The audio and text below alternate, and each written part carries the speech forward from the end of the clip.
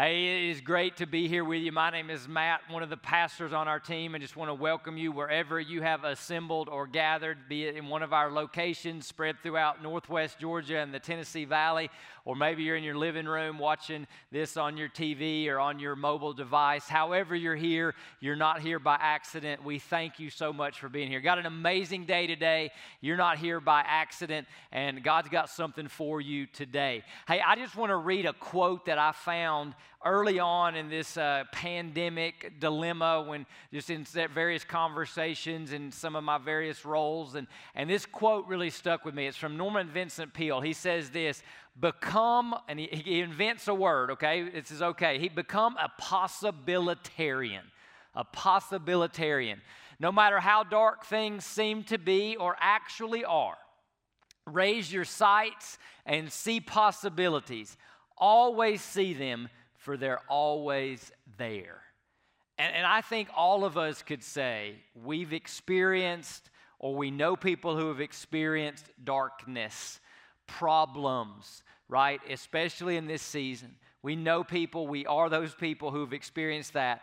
But this is a quote of hope. This is a quote that, hey, even in this, there's some possibilities. And so my prayer for all of us this weekend is that God would give us all eyes to see the possibilities, that God would let us all become, for His name, for His glory, possibilitarians.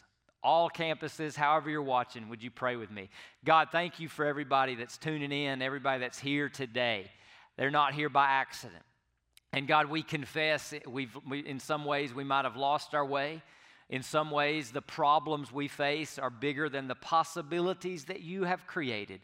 And I pray that right now, in the name of Jesus, you'd give every person listening, watching, engaging here right now, give us eyes, God, to see the possibilities that you are providing in such a time as this. In Jesus' name we pray.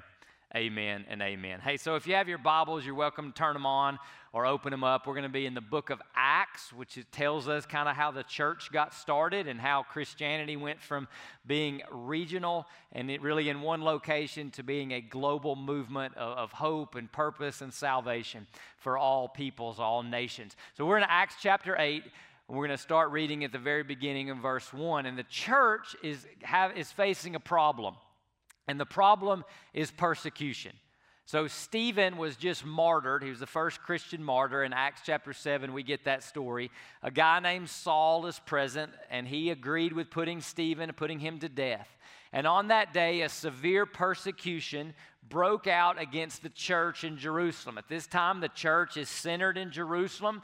Christianity hasn't spread. It's really right there in that urban center. And persecution against Christians breaks out. And it says, here's what happened as a consequence. All except the apostles. So the apostles were the leaders who studied under and walked with, did life with Jesus. So all except the apostles were scattered throughout the land of Judea and Samaria. Now, here's the crazy thing. And Saul was ravaging the church. He's an instrument of persecution. Later he becomes a Christian. Amazing story.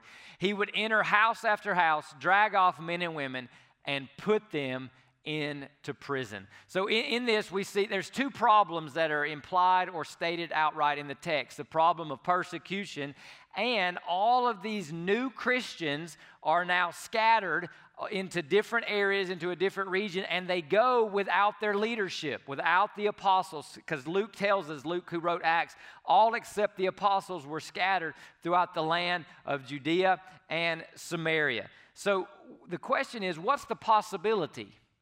If we're trying and praying to be possibilitarians, what's the possibility that goes on in the text here?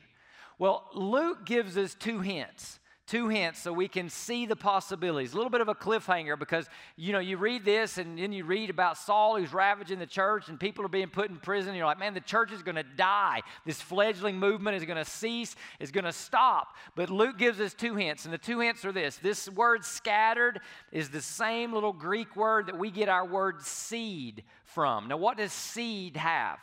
Has life in it, right? Has potential.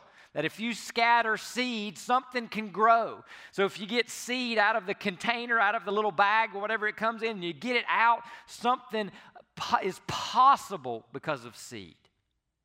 So that's number one. Now, the second thing that Luke does is he quotes almost verbatim in this little phrase here throughout the land of Judea and Samaria. He quotes almost verbatim Acts 1:8. And Acts 1:8 gives us the whole framework for the book of Acts. And this is Jesus talking. It says, "You will be my witnesses in Jerusalem," which is where the church was located. It was the ground zero, it was the epicenter.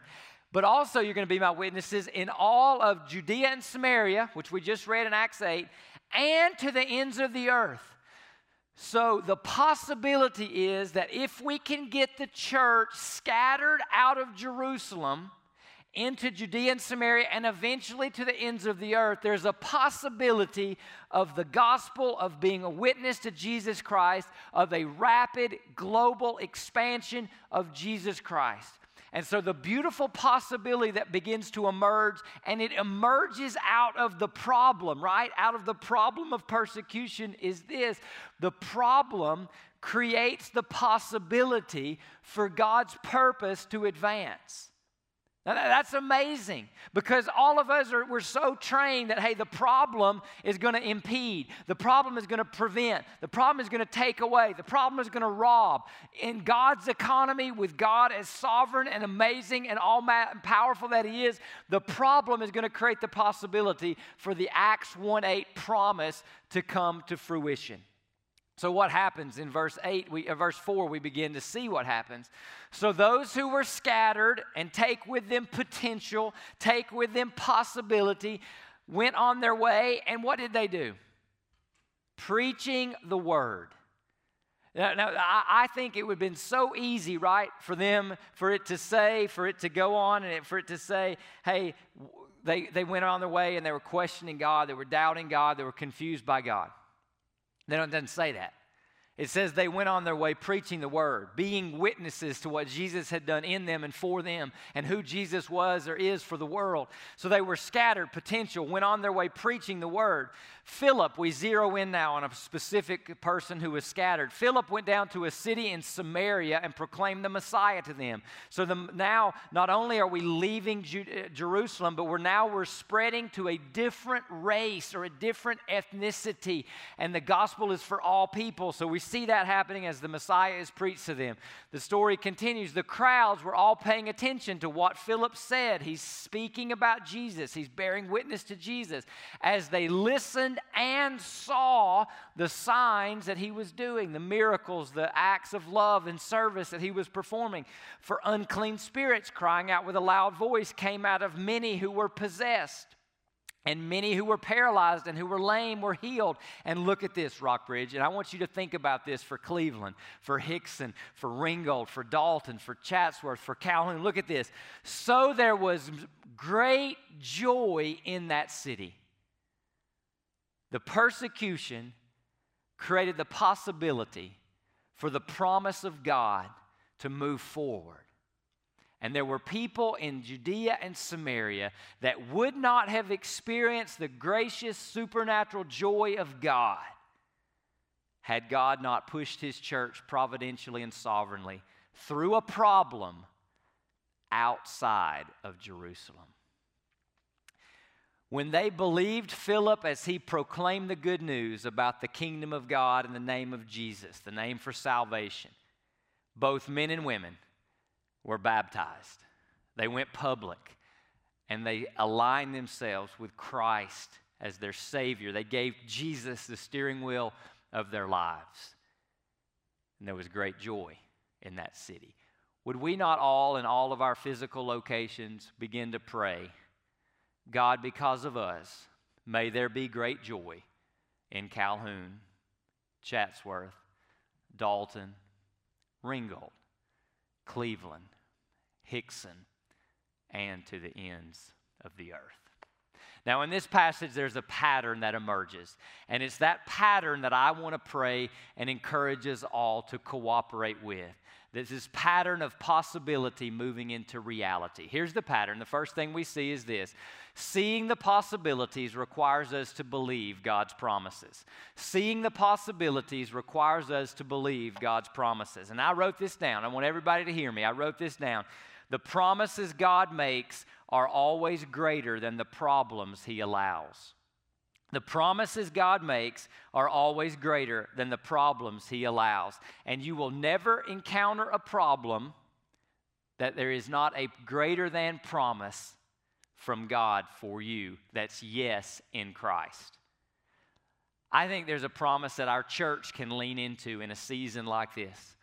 And it's the promise of John 14:12, where Jesus says, "Truly I tell you, the one who believes in me will also do the works that I do. And he will do even greater works than these, because I am going to the Father." I am going to the Father. Now the works, and we see this happening in the book of Acts. As Jesus has ascended, we see the church going out and doing greater works geographically, numerically, greater in scope and greater in quantity. And this promise applies to us. Why? Because if we believe in Christ and trust in Him, then this promise applies to us. So the first part of the pattern is this: the possibilities that we see before us. To be possibilitarians requires us to believe the promises of God. The second part of the pattern is this: believing the promises provides the power to make the possibility a reality.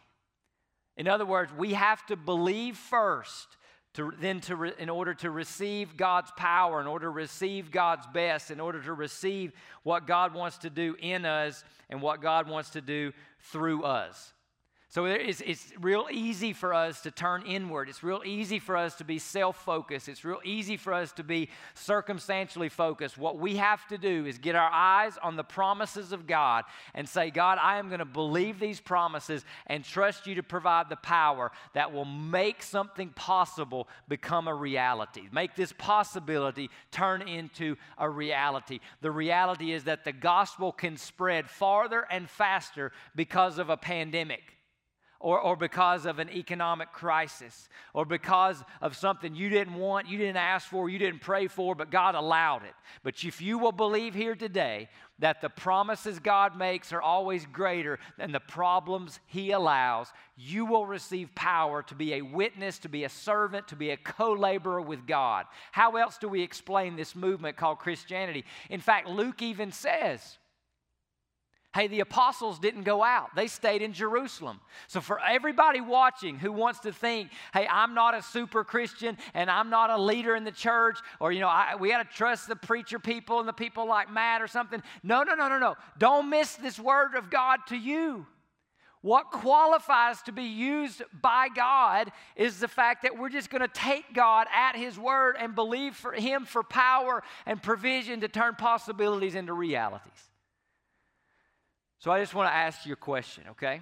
As you think about being used by God, instead of asking why God and when God and how come God, would you ask these questions? God, where are you seeking to take the gospel?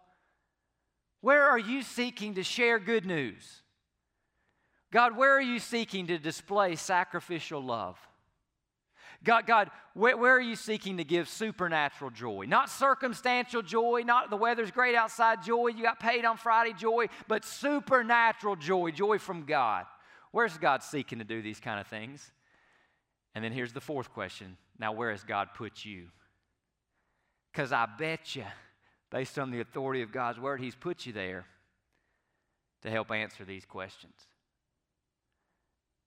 Just like He put His church in Jerusalem under persecution so that people like Philip would scatter to places like Samaria so he could, what?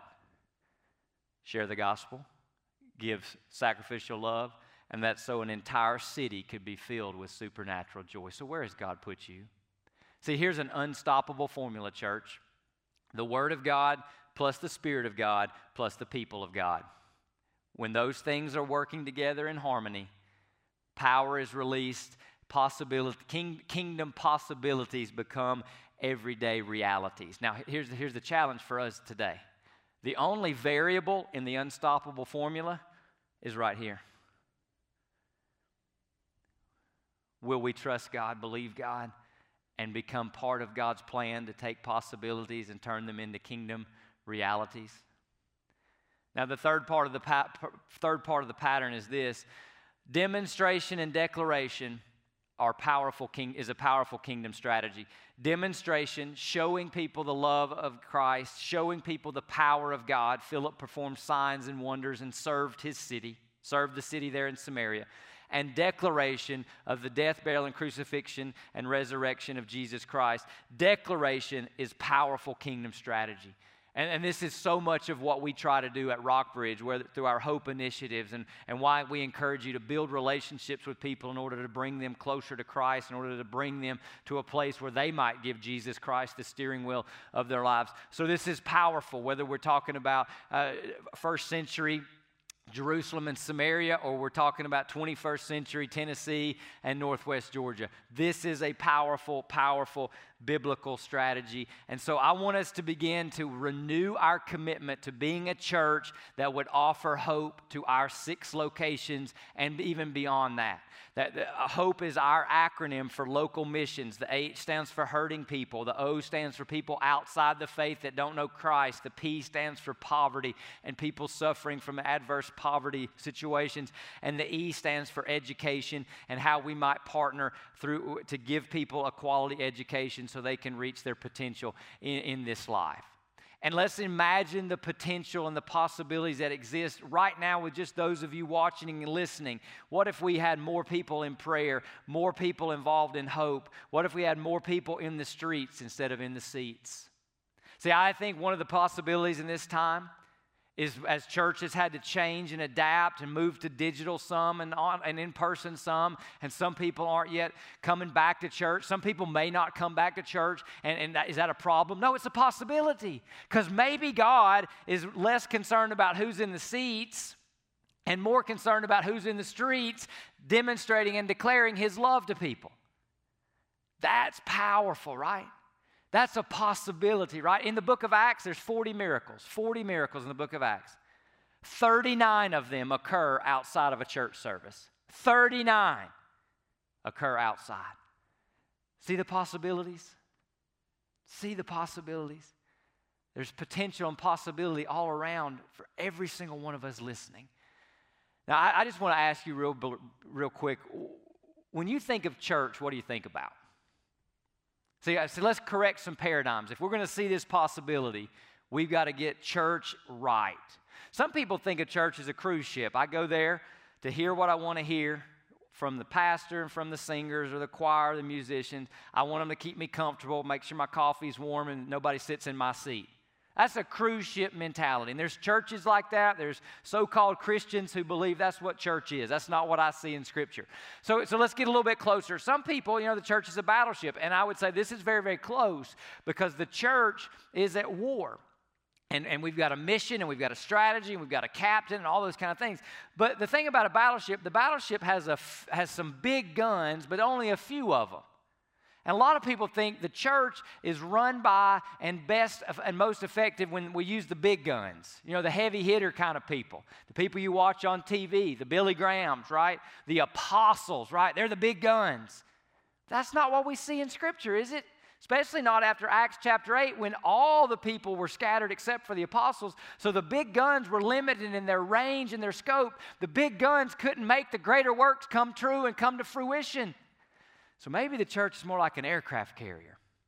And each of you are like one of these airplanes. And you come to this aircraft carrier and you get refueled, recharged, refreshed, and then redeployed to your neighborhood, to a hope expression, to a prayer team, to your job, to your family. And you carry with you the weapons of Christianity, the sacrificial love of Jesus, the good news of Christ crucified, buried, and raised for us and instead of us. And then you come back in for your weekly worship and your daily time with God, and you get refreshed and recharged and relaunched, redeployed back out into a world that needs what? The gospel. Needs what? The sacrificial love that Christ puts into our hearts that we give to other people. That needs what? The supernatural joy of Jesus. There was great joy in that city. That is Rockbridge. That is Jesus' vision.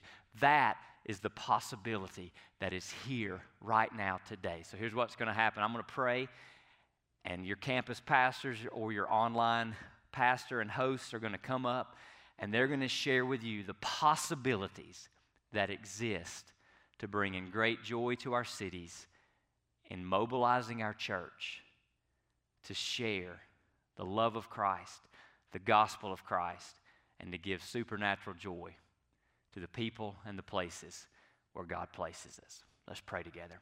God, thank you for every person here. I pray right now in the strong name of Jesus, every person here would see the possibilities and would say, God, I want you to use me to bring kingdom possibilities into everyday realities. By your power, God, and for your glory. This we pray together in the name above all names, the name of Jesus. Amen.